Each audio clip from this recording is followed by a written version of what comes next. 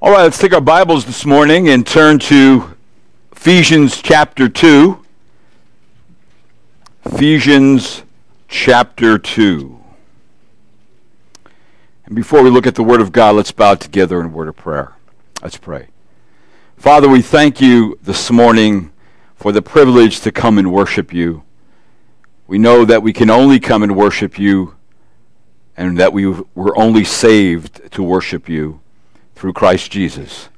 And we want to learn more of your word. So Lord, give us listening ears and help us to be attentive, even to Scripture, Lord, that is difficult. And I pray, Lord, that you would help us to understand it and then think about it during the week so you can transform us into the image of Christ. I praise you for today, and I ask this in Christ's name. Amen. Okay, Ephesians chapter 2, and we'll be looking at verses 11 through 19, talking about in this passage reconciliation, and of course the message title is Reconciliation Possible. You know, I was thinking about this actually this week and the weeks before, that you know, we can do the math and work out 1,000,001 details to put a landing craft the size of a small car on the surface of Mars, and then program it to do geological research and tests to drill holes into the rock on Mars and then send us back pictures and data so other scientists can examine it and so on and so forth. But we cannot do the math on how to stop wars or how to prevent aggression in man's hearts. Aggression capable of 101 different expressions of hatred. And we see that all over the place, all over the world. With all our know-how, we can't even solve man's basic problems. We haven't come far at all. We cannot reconcile men with men. We cannot reconcile nations with nations. And with all our attempts with peace, and with all our attempts with peace treaties and peace covenants and peace agreements, there is no peace. We are at war and conflicts all over the world. There's probably more conflicts and wars than we can even count. I came across an interesting bit of information in my reading. I read that from 1500 BC to AD 850, there were 7,500 eternal covenants agreed upon among various nations with the hope of bringing peace, but that no covenant had lasted longer than 2 years. See, the way peace could be had among men is first peace is had between God and men. Only then could there be peace between men and men, and only then could there be peace in the nations of men. See, the only eternal covenant that has lasted and that will last is the one made by the eternal God, sealed by the blood of Jesus Christ. So reconciliation in Christ alone is possible, period.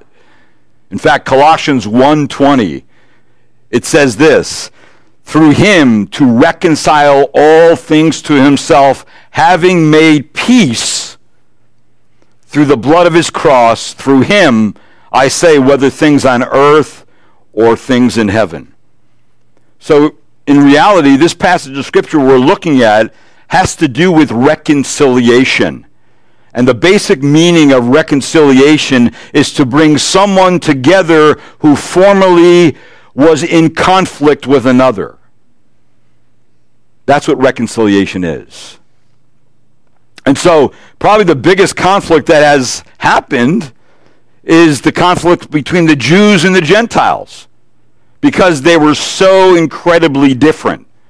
They never had an opportunity to really get together with other nations of the world because of their differences. So in this passage of Scripture, that's what the Apostle Paul's talking about. He's talking about reconciliation not only between man and God, but reconciliation between the Jews and the Gentiles. And so we're going to look at that today. And there are several points I want you to look at and follow along with this morning. There's the first one is this, that Gentiles were at a greater distance from God than anyone else. So if reconciliation is to be realized, it must be realized by closing the gap. The distance with both parties needs to be closed. And if you look at verse number 11, it says this, "Therefore, remember that formerly you, the Gentiles in the flesh who are called uncircumcision by the so-called circumcision, which is performed in the flesh by human hands." In other words, when it's using the word uncircumcision, it's talking about the Gentiles. When it's using the word circumcision, it's talking about the Jews. So here is a call to Gentile believers to remember who they were before they came to Christ. The Greek word actually for Gentile is a word that is pretty familiar to us. It is the word ethnos, which we get the word ethnic, which really means nation or people group. And so here, it's used in this way. It's used in Gentiles, meaning not Jews, in contrast with the Jews. So two groups, the Gentiles, non-Jew, and the Jews. Those are the two groups. Those are the two groups of peoples in the world. So being Gentile meant that they did not have the mark of the covenant in their flesh. In the book of Acts, Luke tells us that God gave Abraham the outward sign of the covenant, and Abraham didn't resist God, but listened, believed what God had to say in Scripture, and of course was justified by faith. And the Word of God says, and he gave him, that's Abraham, the covenant of circumcision. And so Abraham became the father of Isaac and circumcised him on the 8th day. And Isaac became the father of Jacob, and Jacob of the 12 patriarchs. So see, the Gentiles often suffered contempt from the circumcision people, from the Jews.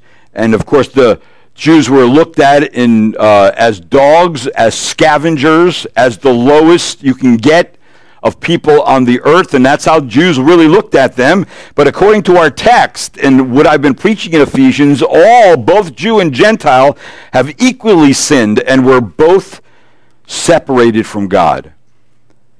But Gentiles had a greater separation. And if you notice in verse 12, it says this, "Remember that you were at that time separated from Christ." So, look in our passage how great the separation was between the Jews and the Gentiles. In fact, it was a five-fold separation. It says, number one in our passage, it says they were separated from the promises of Messiah.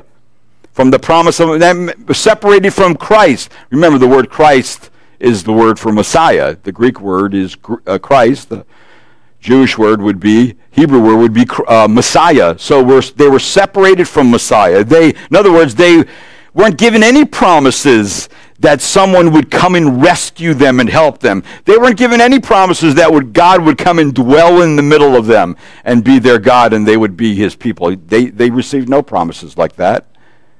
In fact, second thing was they were excluded from the commonwealth of Israel. All right, excluded from that. That means that Gentiles were not born into any special nation like the Jews were. They were born into pagan, idolatrous nations. A third fold separation is that they were strangers in our text to the covenants of promise. That means that God made no covenants with the Gentile nations.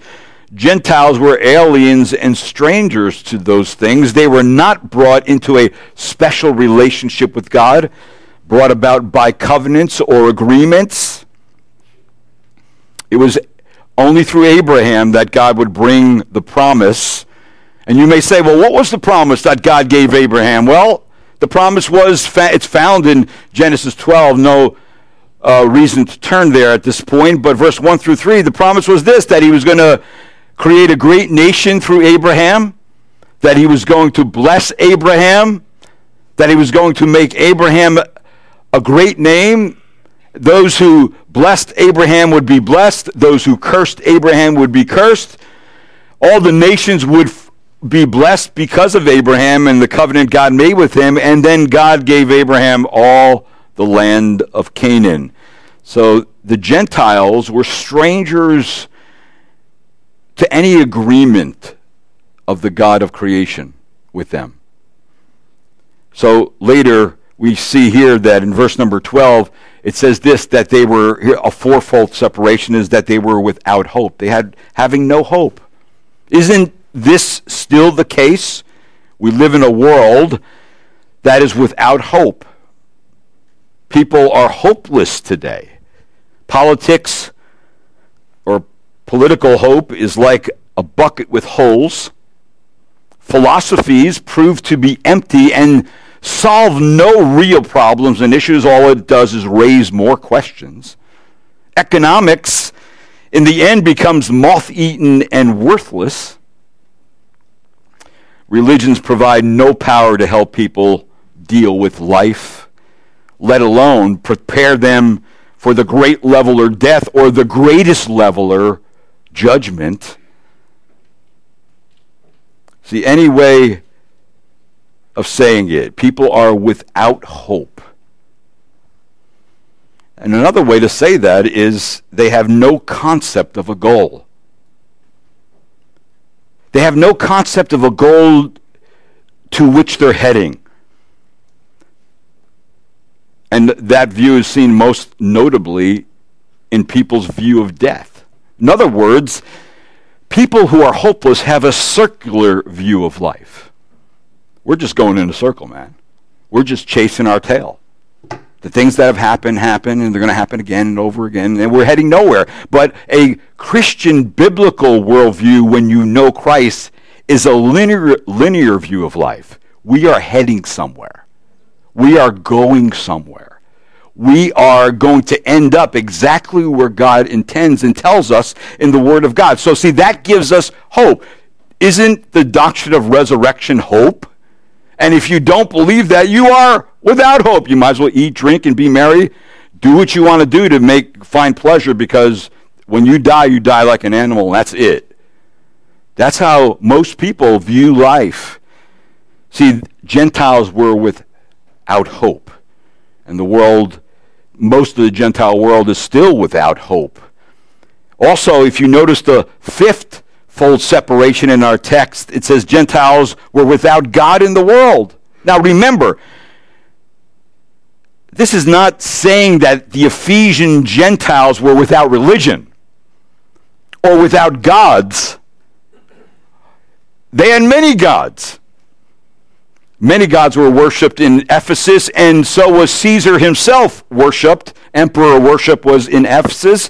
However, it was the goddess Artemis who dominated the city's religious affairs. In fact, Ephesus was a center point of religion. It's like Rome. It was like Rome then. You went to Ephesus because it was where the temple of Diana was. It was the seventh wonder of the world. And local legend was that the statue fell from heaven. And of course, that became their central part of worship. In fact, that's what Paul deals with in Acts chapter 19, where he is saying to the men of Ephesus that the Ephesians are the guardian of the temple of the great Artemis and the image which fell down from heaven. How that happened, I don't know. Some believe that it could have been like a meteorite. But what does Paul finally say to the people there in Ephesus? He says in Acts chapter 19, you see and hear that not only in Ephesus, but in almost all of Asia, this Paul has persuaded and turned away considerable number of people, saying that gods made with hands are no gods at all. Remember, most of the economy there in Ephesus was the economy of making idols. And so therefore, if you preach against that, then there goes the economy, right? There goes my income. There goes my ability to make money. And so Paul gave the people an alternative that they never heard before, and until the apostle challenged them of their foolish notion of man-made gods, they didn't know anything else. In fact, if you want to say one thing about the people of Ephesus, they were choking on religion. They were gagging on it. So Paul attacks man-made gods, which brought the anger of the people. And of course, it should bring the anger of people today in some ways too. It's one thing for Christ to be preached as one of many gods or many choices of gods, but it is an altogether another thing when we preach the truth that there is only one God. That is offensive to people today. It's always been offensive, but especially today, when we have many choices. We have many choices of even a hamburger. We can go to 10 different places to get a different hamburger. And so when we say there's one God, we say, wait a minute, where's my choices? I want my choices. Right? Isn't that what life is about, choices? I like what Isaiah said. If you've been reading through the Word of God, Isaiah said this about idols. He says, behold, they are all a delusion. Their works are nothing. Their metal images are empty wind. That's what all idolatry is. Whether it's a graven image or something we make up in our mind about who God is, it's worthless. It means nothing. It just deceives. See, so the point of our text is that it is not merely a social and cultural separation that was the main problem for the Gentiles. It was also a problem for the Jews, and the main problem for both groups was a spiritual problem. And of course, the spiritual problem is that sin separated both groups from God. And even though the Jews bore the physical sign of God's promise on their physical bodies, it was no guarantee of access to God. According to Scripture, the Jews had a real problem because they remained stiff-necked and uncircumcised in heart and ears. In fact, if you just turn over to Acts chapter 7, we were reading this morning, we'll get to that passage. Look at verse 51 and verse 52, because see, the Jews had resisted everything God had said, and they misunderstood what the prophets spoke. And so it says in Acts 7:51, look what it says, you men are stiff-necked and uncircumcised in heart and ears, always resisting the Holy Spirit. You are doing just as your fathers did. Which one of the prophets did your fathers not persecute? Every time God sent them a word by the prophets, what do? They beat them, they kill them, they curse them, they jail them, they put them in a well. This is what people do with God's message, because God's message usually goes against the grain of what the trend and the thinking and the philosophy of the world is. And so these guys come and preach God's word, and they say, who's this guy? He's causing us trouble. Our economy is going to be messed up if we believe what he believes, and so on and so forth. So see, surely Scripture is giving us a bleak description of a great separation between God and the Gentiles. So the question would be this: how will they ever come together? How will they ever come near to God and be reconciled to him? Well, there's only one possibility for reconciliation. They need to have a circumcision of their heart and not of the flesh. Not just of the flesh. Colossians 2:11 tells us, in him you were also circumcised with a circumcision made without hands, in the removal of the body of the flesh by the circumcision of Christ. In other words, when you came to Christ, you were circumcised, but not with a physical procedure. Christ performed a spiritual circumcision on your heart, cutting away your sinful nature, in the sense, cutting that away. And so see, the Gentiles were at great distance from God. And so a second thing about the Gentiles found in verse 13 down through verse number 18 is that the Gentiles' distance or alienation is removed namely by one thing, and that is one thing alone. And of course, that one thing is the death of Jesus Christ. And Jesus' death in this passage of Scripture had a double effect. All right? In Ephesians chapter 2, look at verse number 13. Here's the first effect. Jesus' death satisfied the demands of justice. All right, it secured a reconciliation with God. It says in Ephesians verse 13, chapter 2, but now in Christ Jesus, you who were formerly far off have been brought near by the blood of Christ.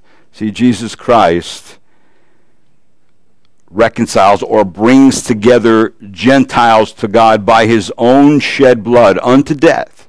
That the atoning sacrifice of Christ Jesus is taught in many passages of Scripture. One such example is found in 1 John chapter 2 in verse number 2, where in that passage of Scripture, the Word of God says, and he himself is the propitiation for our sins, and not for ours only, but for those of the whole world.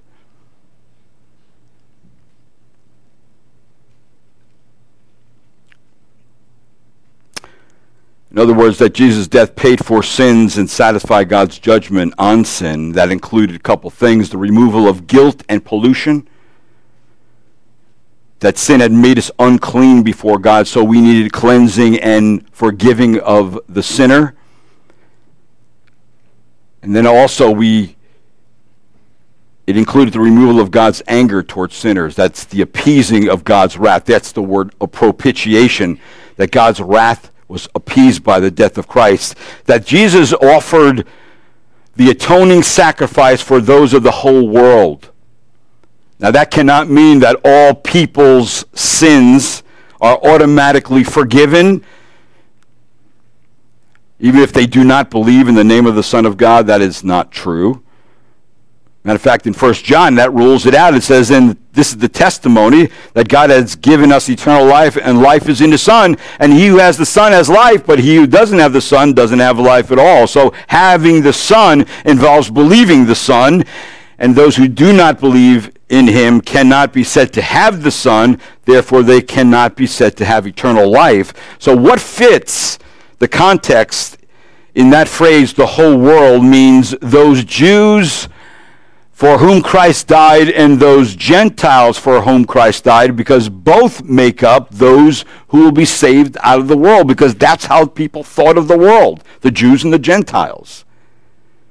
So now, if John, being a Jew, has the Old Testament sacrifice in mind, or the Day of Atonement in mind, then John is saying that Jesus fulfilled the pattern set by the Old Testament sacrifices, and that he did so in such a way that now the Gentiles as well as the Jews are saved in the same way. How? By the blood of Christ.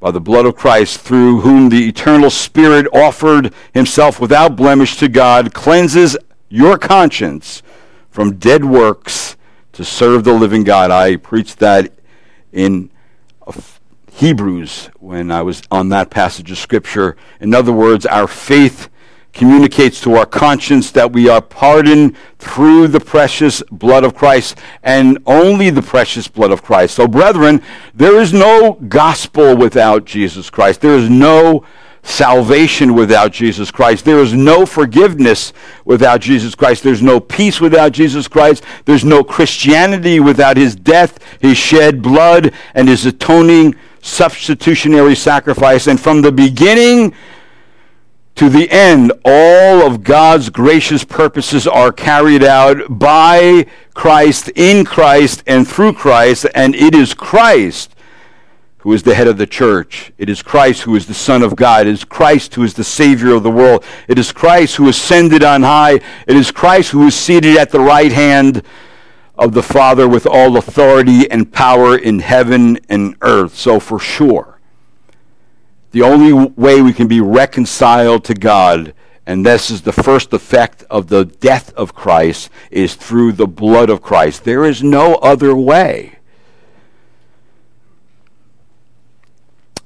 So for sure, the invitation here is what Jesus did on the cross is applicable to any person who comes to him.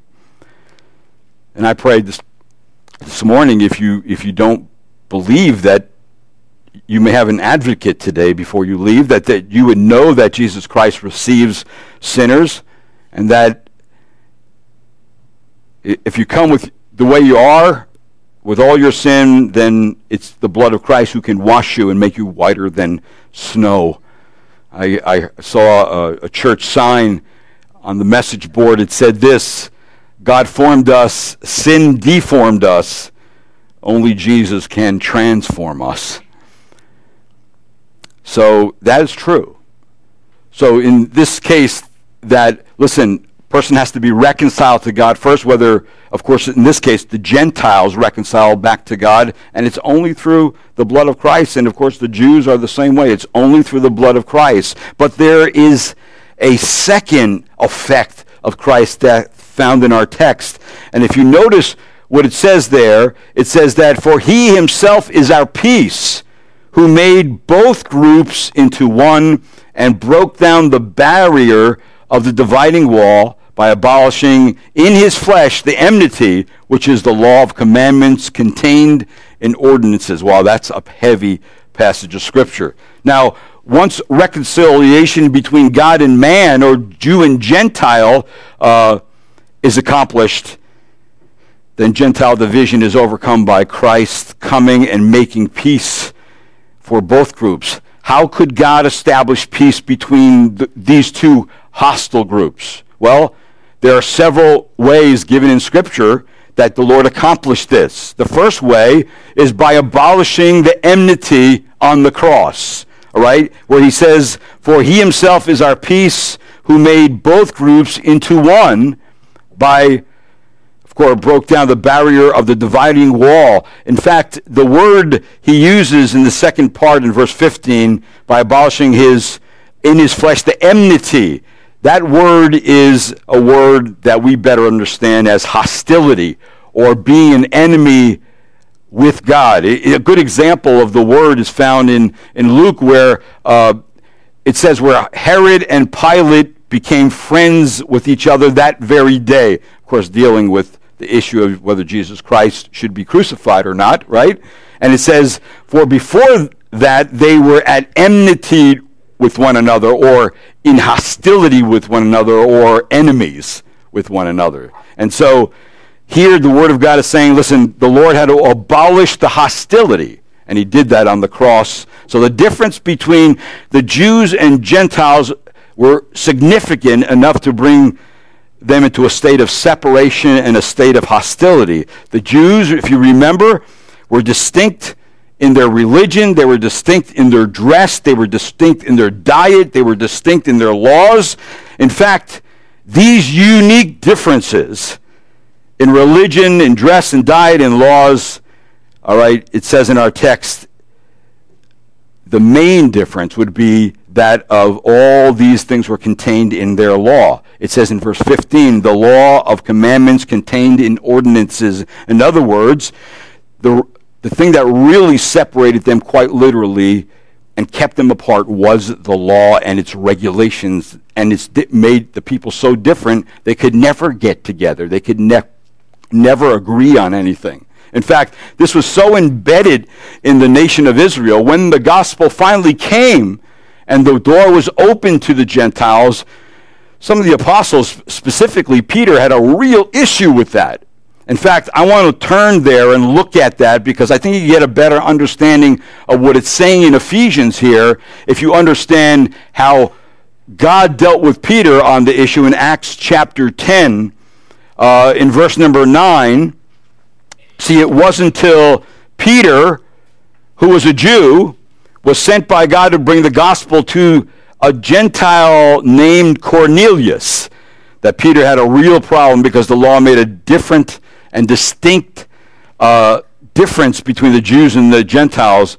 And the cause of the enmity for Peter was the law itself, was the regulations that God gave the nations. And so what did God do?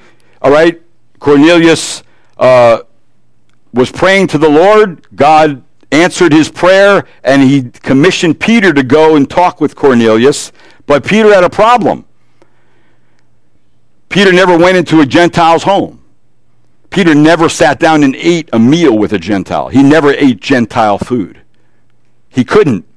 He wasn't allowed to. In fact, if he was going to keep separate and holy as a Jew in the nation of Israel, he could not do that. So this is what's going on in here. So God, of course, has to give him a vision. All right? And it says in verse number 9 of Acts chapter 10, on the next day, as they were on their way and approaching the city, Peter went up on the housetop about the 6th hour to pray. But he became hungry and was desiring to eat. But while they were making preparations, he fell into a trance. And he saw the sky open up and an object like a great sheet coming down, lowered by 4 corners to the ground. And there were in it all kinds of 4-footed animals and crawling creatures of the earth and birds of the air. And a voice came to him saying, "Get up, Peter, kill and eat." And of course, God, lowered kind of like a screen, like this screen right here. And he gave him a picture of all these animals. And some of the animals in that picture were animals that Jews were not allowed to eat. And so this is how Peter responds in verse 14 of chapter 10 of Acts. Peter said, "No, by no means, Lord, for I have never eaten anything unholy or unclean." Now there's the mindset of the Jew. I can't have anything to do with the Gentile. They eat unholy food. They worship idols, which would make us defiled and unholy. I can't even go into a Gentile's house without becoming unclean. So therefore, he's thinking in his mind, how can I do this, Lord? It seems like in Peter's mind that God was contradicting his own law that he gave.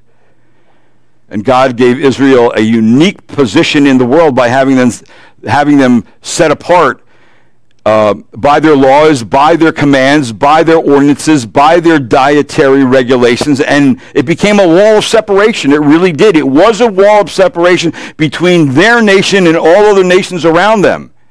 And we already know from the Torah that it forbidded Israelites from eating certain animals because certain animals were considered clean or unclean. For example, without going to Leviticus, some animals that were clean that were allowed to be eaten by the Jews were, of course, animals that both chewed the cud and had split hoof. Sea creatures had to have fins and scales. Sorry, no shellfish here, no lobsters here. Gentiles ate lobsters, can't eat lobsters.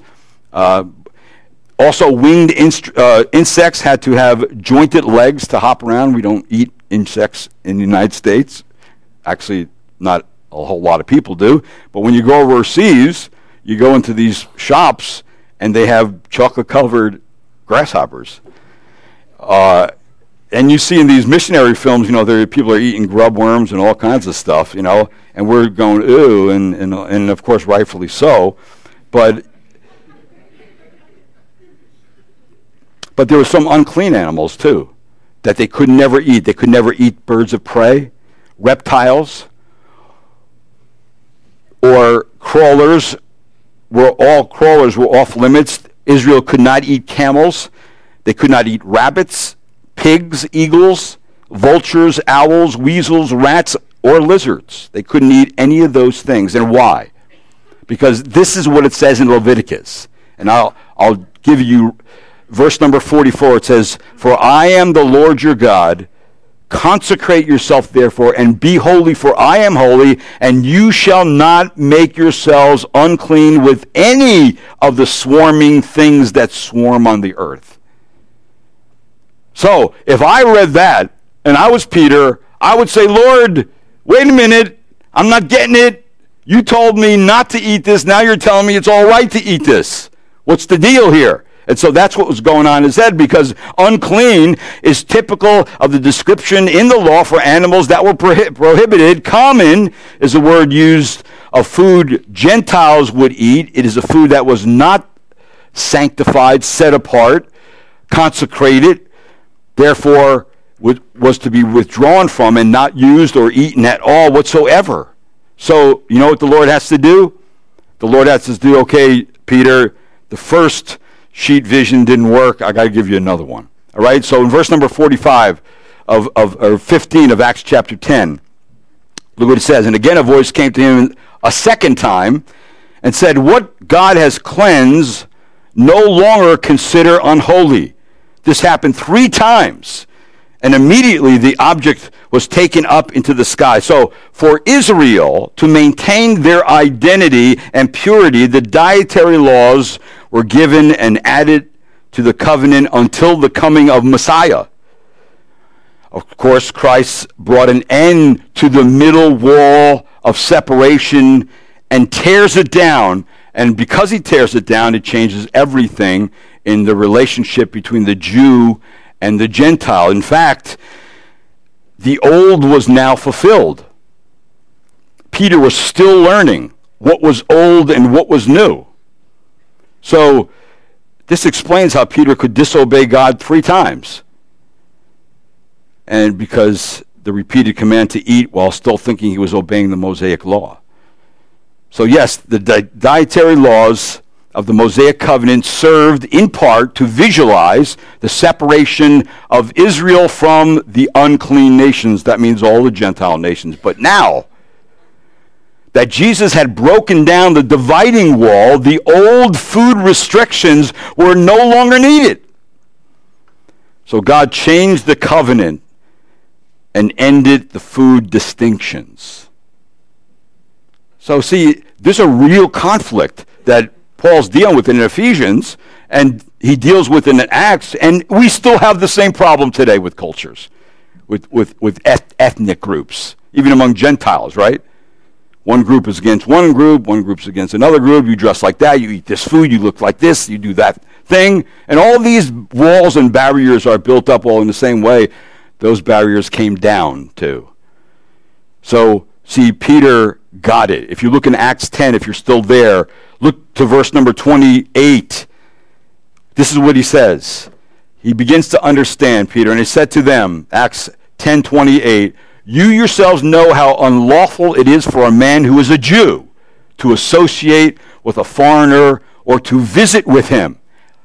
And yet God has shown me that I should not call any man unholy or unclean. Did he get it? Yes. He was getting it. He was beginning to understand. In fact, if you look down to verse number 32 of Acts chapter 10, it says, therefore, send to Joppa and invite Simon, who is also called Peter, to come to you. He is staying at the house of Simon the tanner by the sea. So I sent for you immediately, and you have been kind enough to come. Now then, we are all here present before God to hear all that you have been commanded by the Lord. And verse 34, opening his mouth, Peter said, look what he says, I most certainly understand now that God is not one to show partiality, but in every nation, the man who fears him and does what is right is welcome to him. So what he's understanding is this, that the vision was about food, yet it really concerned race. He understood that God's cleansing of impure foods related to the cleansing of the Gentiles. So Peter was grasping the meaning of the vision, that the primary point was not that Peter should change his diet, but that God had dissolved the traditional distinctions between Jew and Gentile. This concept is so important that it becomes foundational for the unity of the church and the proclamation of the gospel and the outreach of missions all over the world. This breaks down all barriers for all people. That it doesn't matter who a person is, they need the gospel. The only way they're going to be reconciled to God is through the blood of Jesus Christ. So they need the gospel. So if this barrier was broken down between the Jew and Gentile, which was a real wall and a real distinction, then, of course, the barrier should be broken down between us and other people of the world so we can bring them the gospel. See, God repealed the dietary laws in order to bring in those who were formerly unclean and make them clean. Who? He brings in the Gentiles who were unclean and makes them clean by the sacrificial blood of Jesus Christ. So in Christ, no person is unholy or unclean. No one is. And this is a significant truth in Scripture to break down the barriers that exist between men and men. So today, really, the challenge for us should be, listen, our view should be challenged on this matter with God's view, that all people's hearts are wicked and sinful. All people are unclean. All people need Christ.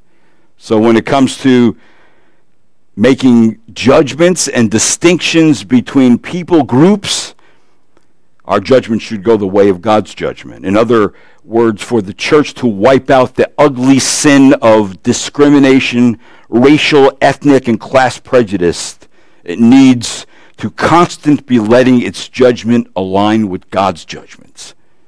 And in this case, God makes no distinctions between race. None whatsoever. We are the ones who make the distinctions between race. So the picture of God cleansing of the impure foods was directly related to God's cleansing the Gentiles through receiving Christ. That's why right there, if you're right there in Acts, look over to Acts chapter 15. Look at verse number 8. It says this. Notice how he says this, how this is written in this book. Acts 15 verse 8 informs us in verse number 8, and God, who knows the heart, testified to them, giving them the Holy Spirit, just as he also did to us. Notice the us and the them. In verse number 9, and he made no distinction between us, the Jews, and them, the Gentiles, and then notice what it says, cleansing their hearts, how? By faith. So see, everyone is made unclean when they come to Christ.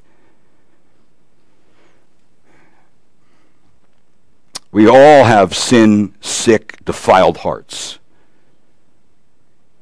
And that we can do nothing to cleanse ourselves. Only blood can wash away sin. Only the blood of Christ can wash away sin.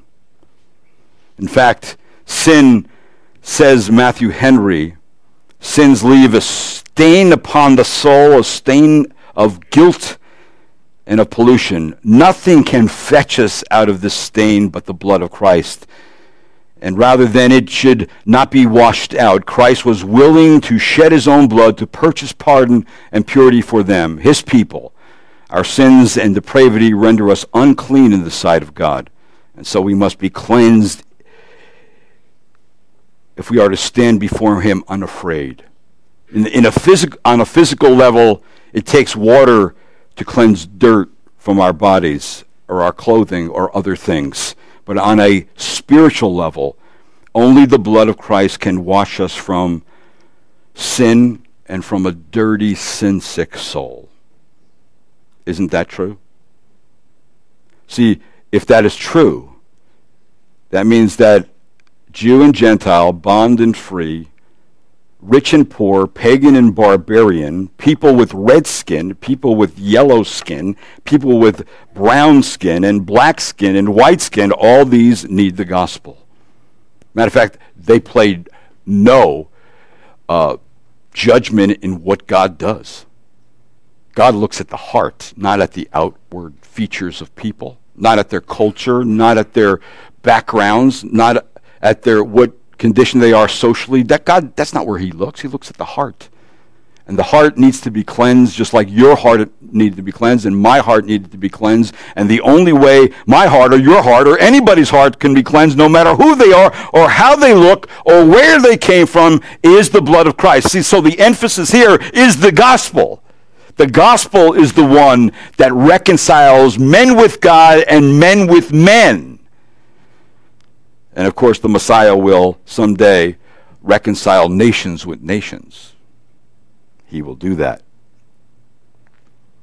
So people who are lost, in darkness, in bondage to their sin, alienated from the life of God, and under God's wrath, are people who desperately need a word from God. That's what they need. That's what they need. So see,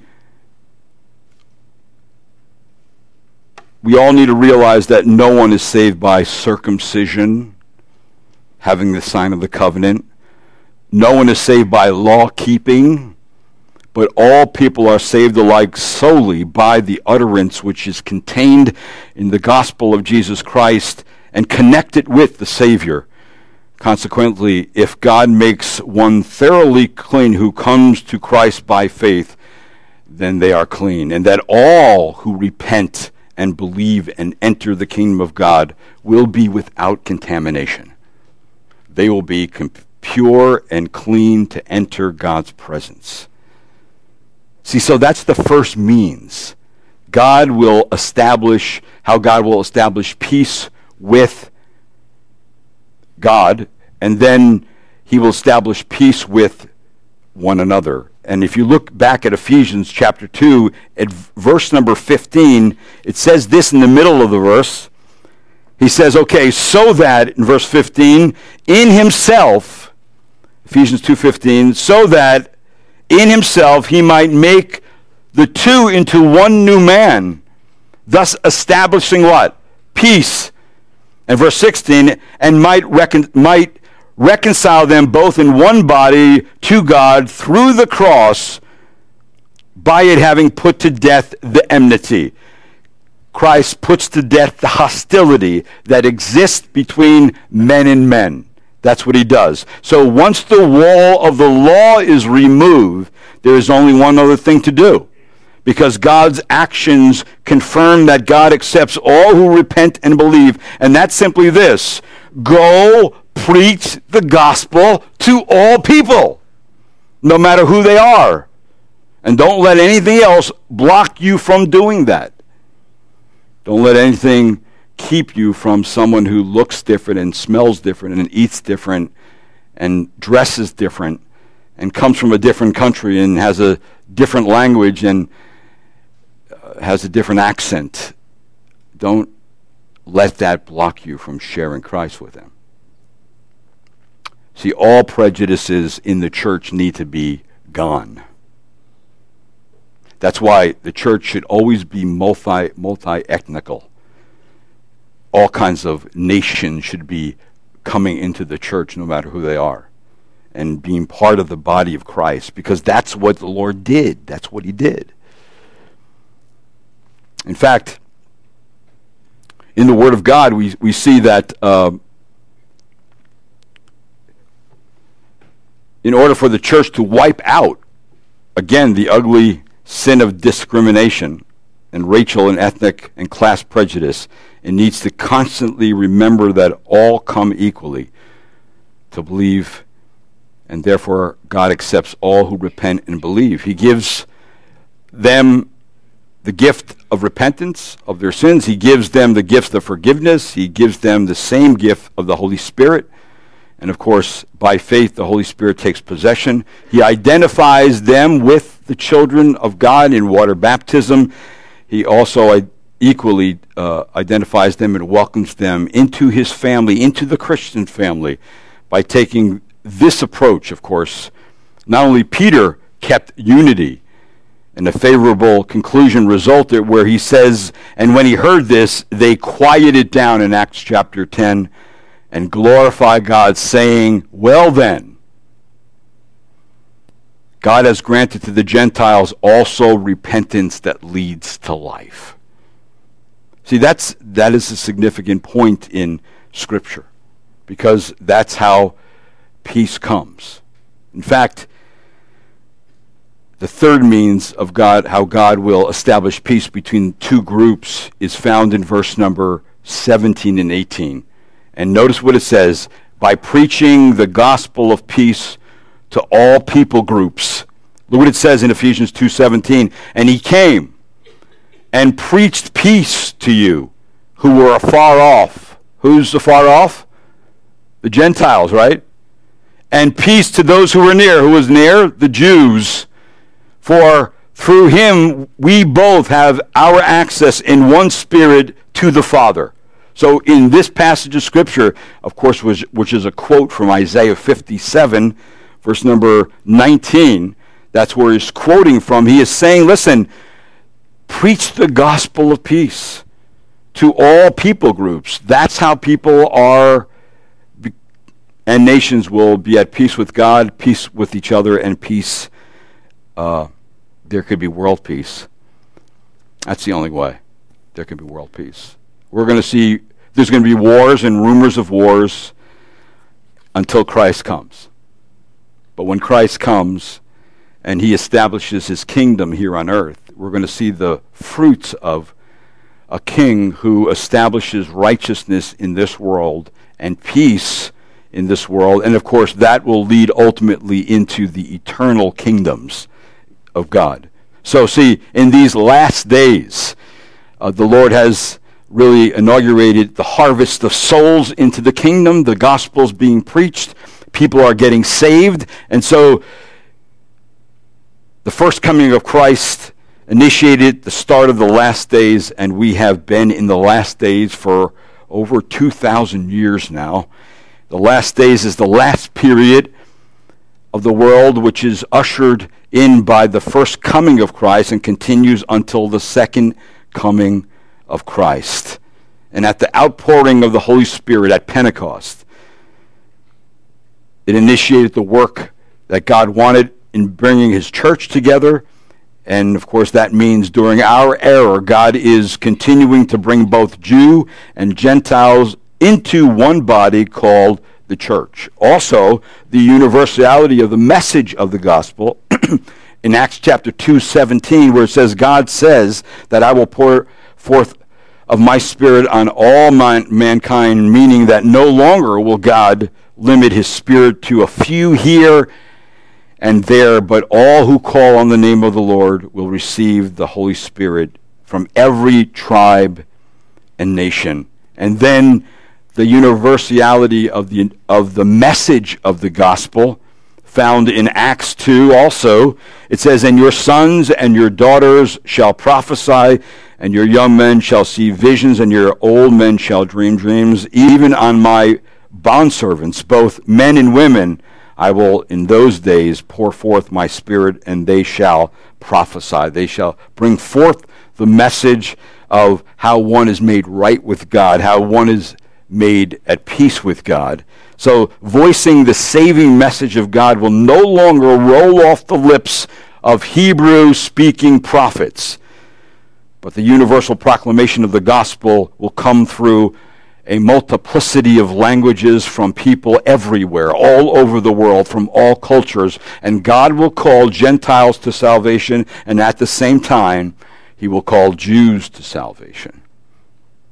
But at this time, the preaching of the gospel to the Jew is judgment to the Jew, because God has partially blinded the Jew that they are not coming in as a people group. They're coming in individually, just like anybody. But someday, I believe that the Lord's going to open up a great revival for the Jews, and they're going to come in nationally as a people of God and come into God's fold. Now, all that in Ephesians is showing that, listen, if anybody's going to have peace, it has to be first peace with God through Christ.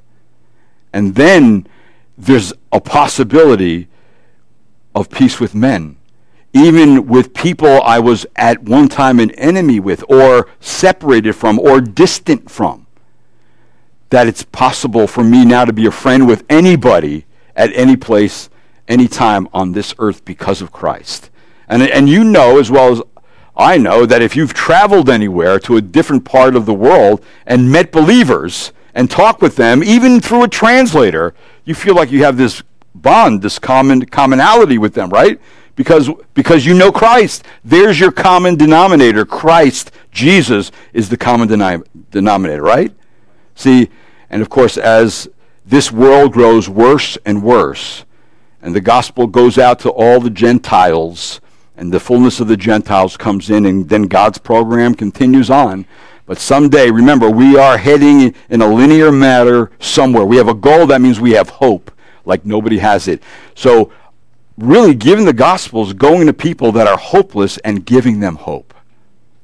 And that's the only way. They don't see that. They don't believe that right now. But you know what? How many times have you witnessed and spoke to people who you know weren't getting it, but then later on found out they came to Christ? And God used you to either plant a seed, to water a seed, and then God's the one who brings the increase. You don't always know that, but thank the Lord when someone does come and believe and they bear fruit of salvation. Isn't that a great joy? Matter of fact, I'm on cloud nine, whatever that means. I'm on cloud nine when somebody comes to the Lord. And like I'm also stupefied because I can't believe God used me. You know? Who am I? This baked clay. This weak earthen vessel. And God speaks through us, not angels, the gospel. See, we're the ones who can get into the nooks and crannies of the world. We, us. And talk to people that no one else could talk to. You are the ones who can get in with people on your job, in your family, that I can't talk to, but you can. All right? And believe me, this must be in your mind. They need the gospel of peace. And you know what? You're a person of peace because now you're connected to the Prince of Peace and you have the message of peace. You cannot be silent. You understand that? You cannot be silent. Cannot. Let's pray. Lord, I thank you this morning for the Word of God. I pray, Lord, that there was an understanding of this passage of Scripture on what you did, Lord, in removing the hostility between not only Gentile and God and Jew and God by the blood of Christ, but you did that with men and men. That you removed the hostility between them once they came through Christ to believe by faith in your solution to their sin problem and their uncleanness. And Lord, you made them clean. And once you make us clean, we're clean forever. That our sin is washed away, never to be brought up against us in judgment. Lord, we know that the world needs this. We know that family member or that neighbor or that coworker needs the gospel. They're steeped in their own life. They're steeped in a circular view of what's going on in the world and what's going on in their life, and they really don't have hope or peace. I pray, Lord, that you would use us to be more conscious and aware that we're the ones to bring the message right where we're at, right to the people that are around us. And I pray, Lord, that you would never let us forget it. And I even pray, Lord, that you will allow us to get into the communities that are closed off in our area. Let us get into the Muslim community. Let us get into the Hindu community. Let us get into these communities, Lord, that are so different and seem so far away that some of us have never even met any of them around here or talked with them, and yet they're all over the place. Lord, break the wall down for us there. Allow us to bring the gospel of peace to them. And Lord, whatever they're believing, it won't matter. The gospel is more powerful than anything else. And Lord, I pray that you would bring the increase for the glory of your name through us, earthen vessels. In Christ Jesus I pray. Amen.